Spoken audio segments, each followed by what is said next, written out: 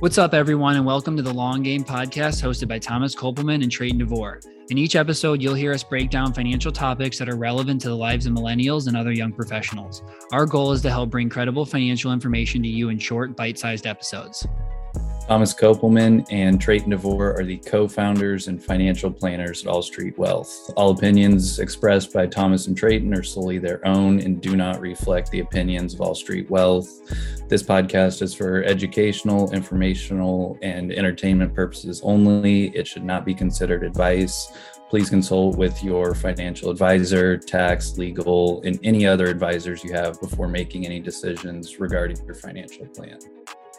What's going on, everyone? Welcome to the 7th episode of The Crossroads, a weekly financial show for our generation.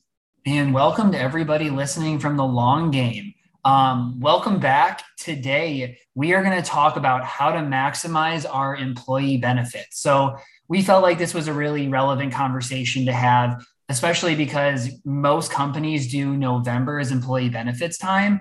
And one thing that I think, Trayton, I mean, you speak for yourself, but one thing that I found is that most people don't really think about maximizing them. Like I've gone through it with my friends and they're like, every year before this, all we did was click next. And I'm like, okay, well, what health plan did you go with? Or, do you have disability insurance? And they're like, I don't really know. I kind of just picked all of the cheapest things. And if there's a choice to not have to pay for it, then I picked to not have to pay for it. And I think this is a big mistake that people make. I've actually never put this on my mistakes list, but I think it's a massive mistake because when people look at their job, they view their compensation as salary. And so they say, hey, my salary is $62,000. I get paid $62,000. But that is really not true at all because a lot of your compensation comes from your benefits. And, I was even just helping my brother-in-law. He was switching jobs. He's going to get paid maybe 40% more in salary than his last job. Come to find, didn't really start to think through employee benefits time. And what the differences will be, he's going to make the exact same amount of money at this new job as his last job because of the increase in the pay of health insurance and all these other things that he previously had. And so I think that's a big reason of why it's really important. One, when you're navigating your new job, to actually think through more than just salary, but also your benefits, but also why now going into every year, we need to think through how do we maximize our benefits, get the most out of what our employer is offering, but also not put ourselves in things that we don't really need. So, what do you have to add to that? Sorry, I didn't mean to cut you off. No, I think, that's a perfect point. And that was going to be the first thing I said too, was your benefits are a part of your total compensation. So if you're not taking advantage of those, you're technically getting paid less than you should be, because when you signed on, everything that's included in that is wrapped up in your total compensation. You might not see it, you might just kind of look at the salary, but you really have to understand that all of that stuff is tied into the same package. And I think one of the biggest things that plays into maximizing your benefits is just truly knowing what's available. Like you were saying before, just kind of click through everything, do the no cost or low cost options. But even if you're starting a new job, we all know that you get all the paperwork and all the packets when you first get started, and no one reads those. I definitely didn't when I got my first job coming out of college, but it's those are probably some of the most important documents you're going to be getting from your employer. So if you don't know where they are, or if you just kind of want a refresher on what's even available, don't be afraid to reach out to the HR department. Human resources is there for a reason, and they are definitely more than happy to help answer questions and just kind of walk through all the packages. That's really what their job is. So take advantage of that for sure. Yeah, it's funny how many people I sit down with and I say hey, what are your company benefits? And they're I have no idea. I was well, okay, that's fine. I'll do the research for you. Send me your company benefits guide. And they're well, I don't think I have one. I'm pretty sure you definitely have a company benefits guide. So step one in understanding your company benefits is find the guide, look through it, talk with your financial advisor on it. But let's get into some of the things to look for. And I think the best place always to start is on health insurance. Let's be real. We all hate insurance. We all especially hate health insurance, how expensive it is, how, it doesn't really, cover a whole lot. But I think a big point here, and something that I see often, is that people go into their health insurance and they pick the plan that has the lowest deductible often. Like I think this is something that I've seen for most people in the first year I work with them, is the health insurance plan they picked is the one that has the $2,000 deductible versus the $7,000 deductible. And for some people, it makes a lot of sense. So if you are going to spend a lot of money on healthcare on a yearly basis, you probably do want to pick the lower deductible. I mean, you could really do the math and figure out like, hey, at what number does the deductible have to be for you to kind of have that break even? But even if you don't want to do that, you need to think through, okay, if I'm going to have a lot of healthcare costs, that low deductible might make sense. But for a lot of the people that I'm working with, they're young, they're healthy, they don't really go to the doctor that much. Like, to be honest, I've gone to the doctor like twice in the last 2 years, all telehealth appointments, all super cheap. And so like having a high deductible plan, I was never going to meet that low deductible anyways. And so a lot of times what makes sense is do that high deductible plan, because a lot of times that's where the HSA comes with. And so if you pick that low deductible plan, you might be missing out on the HSA. And if we fast forward to next year and all of a sudden Roth conversions and backdoor Roths are gone, the HSA becomes even more powerful for these high income earners and something that they really need to think through. So I think health insurance is number one. Do you have anything to add on health insurance? Not really, but just to kind of add on to the HSA, which I'm sure you're going to get into, was kind of just like the triple tax advantage of it. Like if you have a low deductible insurance plan, you don't qualify for the HSA. Like you have to have a high deductible plan. And the nice thing with an HSA is like, yeah, you might have to pay the higher deductible in a worst case scenario, but with an HSA, you get the triple tax advantage. And what that is when you contribute money, you get a tax break on that. And then the money grows tax free. And then if you need to use it for qualified medical expenses, you can withdraw it tax free. So that's kind of where the triple tax advantage comes from. And I mean, for young people, like that can add up over time. Like it doesn't just magically disappear the next year. And I mean, that offers tax benefits that, I mean, I don't think really any other account offers. Okay. So that kind of plays into the health insurance as well. Yeah, I think that's a really big piece. And again, I think the one thing I always like to add here is you don't have to use your HSA this year. I think what many people do is they say, well, okay, now I had $1,000 expense. So, let me pull that from my HSA. But really, when you use the HSA that way, you're only truly getting 2 of those 3 tax benefits. You're not letting it invest and have that growth. And realistically, in the future, you're going to have healthcare costs. So there's no reason, if you can afford out of pocket those healthcare costs, to take it out of the HSA when you can let it grow, be used in the future. And then again, if you don't use it till retirement, you can take that money out not for healthcare and just pay the tax on the growth. Or let's be real, you're going to have a ton of healthcare costs in retirement. It's like the number 2 expense for people. So that's a big one. I think another one to look at is disability insurance. So I think that like if you go external for disability insurance, let's say you make $100,000, to cover about $100,000 of income is going to cost you a lot. But your company a lot of times gives you a short-term disability and a long-term disability policy. Sometimes it's paid for by them. Sometimes it's paid for by you. The way that it's paid ultimately affects the way that it's taxed. So if the employer pays and then you get the benefit, then you're taxed. If you pay, then when you get the benefit, you aren't taxed. Not that that's super important, but at the end of the day, Social Security says you have a 33% chance of having a disability that puts you out of work throughout your working career. Those odds are really high. Like that is a really high chance that happens to you. So paying the $30 extra a month to have short-term and long-term disability through your employer, sometimes even less, maybe even free if they cover it, is something that I would definitely tell people that they should look into.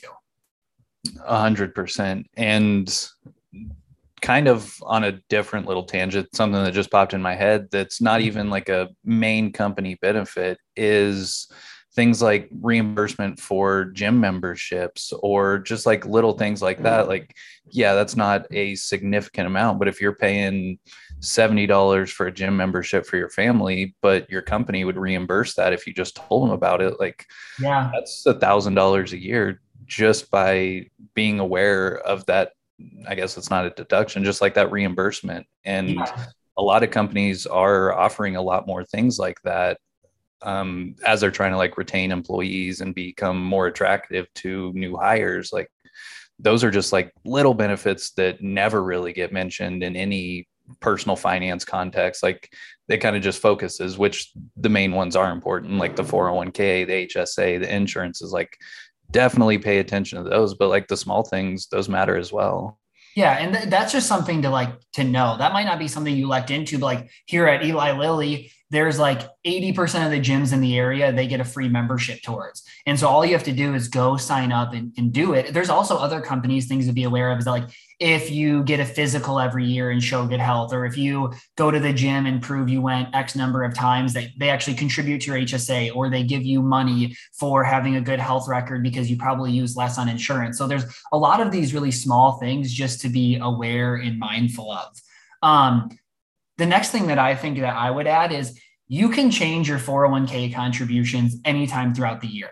But let's be real, most people are not checking their 401k often to make any changes to it at all. And that's fair. Like, I don't really necessarily expect people to do that all the time. So use company benefits time as your time to go into your 401k. Did it get invested properly? Could you move up the percentage higher? Should you switch to Roth versus staying in the traditional 401k? Some companies even have it where if you're salaried versus plus commission, you can add that you have a higher election on commission. So maybe, hey, my commission, I want to do traditional because they take out a lot of taxes, which again, you're not really taxed more, but we'll get into that at a different period. But those are things to look into around company benefits time as well.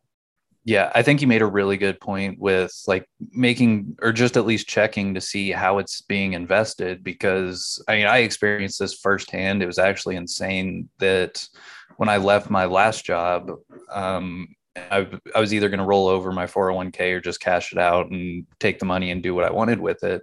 Yeah. But when I logged in, I hadn't logged in the 2 years I worked there. I was in a 60-40 portfolio at 22 years old. And for those who don't know, like 60% stocks, 40% bonds.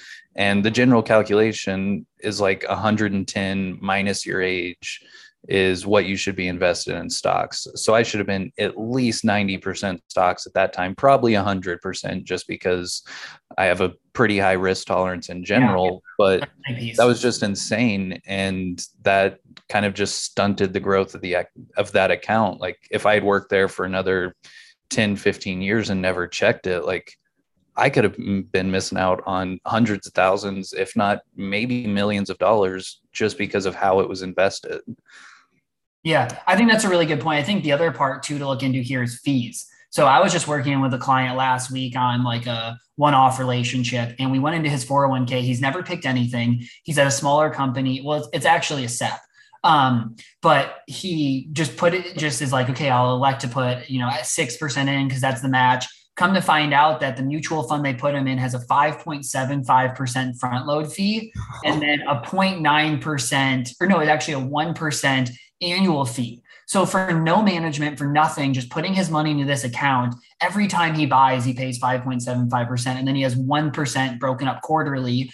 And so he's paying 0.25% there for nothing. And so that's something like use this time to also become aware of those type of things. Cause you can pick a target date fund, but as a target date fund is going to be 10 times more expensive than picking a couple other index funds in there. It might not be really in your best interest to do that. Do you have anything else to add here, company benefits wise? Any other things to look out for? Like, I feel like those are at least the top ones. Do you have anything else? The only thing I really wanted to add was an interesting stat that I found. It says, according to recent research, up to 75% of employees are not taking advantage of employer 401k matches. And that was honestly kind of shocking. Like I knew it wouldn't be like 100% of people do it, but like that's free money. And if you have any leftover money to invest and you work at a company, like the first place it should probably go is towards the 401k, get the match. And then once you've kind of hit that threshold, like maybe you decide to invest elsewhere, but like taking advantage of that match is free money and it really needs to be taken advantage of. Yeah, no, that's a great point. I guess I thought of one other thing is sometimes with your employers, you have ESPP plans, or you have, like the buy 3, get 1 stock free. use employee benefits time when you're already going to start to look at it. I know that the enrollment period might be different than the benefits time, but become aware and start to think through, like, does it make sense for you to take part in these plans? If so, then start to think through, then when I get them and they vest, am I going to sell, or what do I do? And then the other thing is, look at your 401k vesting period too, because I think that's a big piece that sometimes people don't look through. Is your 401k might vest after 5 years. Like, that's a really long time period. But if you're somebody that, like, hey, I'm going to be here for 6 months and then I'm going to leave, well, it might make sense for you to not contribute to your 401k, use a Roth IRA or some other tool if you know that you're going to leave before the match or anything else is actually going to be given to you. For sure. And I guess another small thing to add was the last place I worked at, you didn't even have to contribute to the 401k for them to contribute to it. And I thought that was really cool. Like, I don't think a lot of companies do that, but that could be another thing. Like, you might have a 401k and not even know about it. So, like, again, kind of just like in this season, like, reach out to HR and just kind of see what's going on, get an overview of your benefits and everything that you are maybe missing out on and everything that you are a part of. Like, get your 401k statements, get everything like that taken care of here at the end of the year. Yeah, it's interesting. It's sometimes, honestly, people can get screwed from their 401k plans, what they offer. Like, I have friends and people I work with where they get 0%. And then I have some other clients that have a 6% match and then a 10% on top of that, whether you put any in. So they end up giving you, like, I just looked through one of my clients and he's put in like 16,000 and his employers put 35,000 in. Like, think about the difference that is compared to somebody else who really doesn't get any of that. So, like, that's why looking at your benefits is extremely important when you go and do it. And another great example is, like, so then Eli Lilly here, I know I have clients who work there that they pay $200 a month for their health insurance. And then I have clients who have very similar health insurance that are paying $1,800 a month through their employer. So the difference is massive.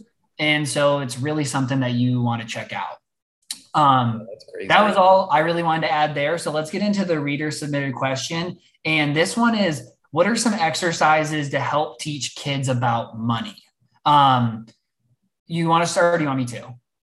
I can start with it. I don't necessarily have like any super specific exercises. Like, I just kind of remember what worked for me as a kid, like what my parents did. And I think like the biggest, like, at least concept to teach them is opportunity cost. And there's so many opportunities to do that throughout day-to-day life. And like, going to the store is a perfect example. Like, everyone has had their kid like come up to the cash register at the last second, say like, I want this piece of candy, whatever. You can be like, well, if we get this, then you don't get to go to the pool with your friends later, or just things like that. Like, showing them, if you get this, you can't have this. And I think that's just a super important lesson. And because like, I played video games a lot growing up, and just about every single time I would get $20, I would go buy a new Xbox game because they were all $19.99. Mm-hmm. And every time I would do that, my mom or dad would be like, oh, well, if you get this, then you're not going to be able to do these several other things that I wanted to do. I'm like, I understand. Like, I just want this video game. But like, I contextualized, like, it made sense to me that, okay, I get this, I'm going to have to give up this. And that's just an important lesson throughout all of life. Like, that helps you reduce, or helps you like at least budget better. Like, okay, if I go out to eat 10 times a month, I can't do this. And if I do, then I'm going to be in debt because I have to put it on a credit card, do whatever. So I think that's one good exercise for it. Yeah, I think that teaches opportunity cost, but it also teaches delayed gratification, because in this example, you probably most of the time picked the instant gratification thing, which every kid does. Like, let's be real. That's not a saying that you did anything wrong, but like, I think also a lot of what parents try to teach kids is like opportunity cost. But then also, if you pick this, you're happy now, but then you don't get to do maybe something would make you happier in the long run. So another exercise that my parents did, that I know a bunch of other parents did too, is they would give us an allowance based on our age. So this started when we were like 6. And so what they would say is, we're going to give you 4, we're going to tithe 1, and we're going to save 1. So that way, no matter what, whatever money you're getting, $6, which now 10% doesn't really work out, but you're going to save 10 at a minimum, and you're going to give away 10 at a minimum, because you have money, you should be helping other people. And so I thought that was a really great lesson. So when we were 10, we got $8, one tithe, one to savings, which helped us build up this savings. And then that other money we could choose, hold on into cash, add to savings to wait for a bigger purchase. But then when we went to stores, my parents didn't just buy things for us. Like, I'm not saying my parents didn't get us stuff. They definitely got us plenty of stuff. But, we're at Toys R Us and they're like, hey, I got $50. And my parents are like, okay, yeah, if you want that $20 toy, you can pay for it. But no, like, hey, you wanted to buy this $50 Xbox game that's going to come out. You're not going to be able to buy it for another 4 weeks. And so what they did there is they taught us save, they taught us give away money, but they also taught us opportunity costs. They taught us delayed gratification, and then also how to make decisions for yourself and live with them. And so I think the big piece they did there is then they wouldn't just go buy us that next thing because we complained. Well, hey, you spent the money. That was your choice. Now that you can't get something else you want, you either learn the lesson or you're going to continue to repeat that same mistake. And I think that that's really powerful because I think a lot of parents, and I'm not a parent, so I'm not like bringing any parents down, but a lot of parents say they're not going to give in and then they just get sick of complaining and then they just give in. And so then the kids always win and they never really learn the lesson. And I totally get how hard that's going to be. Like, I can't say no to my nieces and nephews at all either, but I think that there still has to be kind of that lesson taught. So yeah, do you have any other games or ones that you can think of?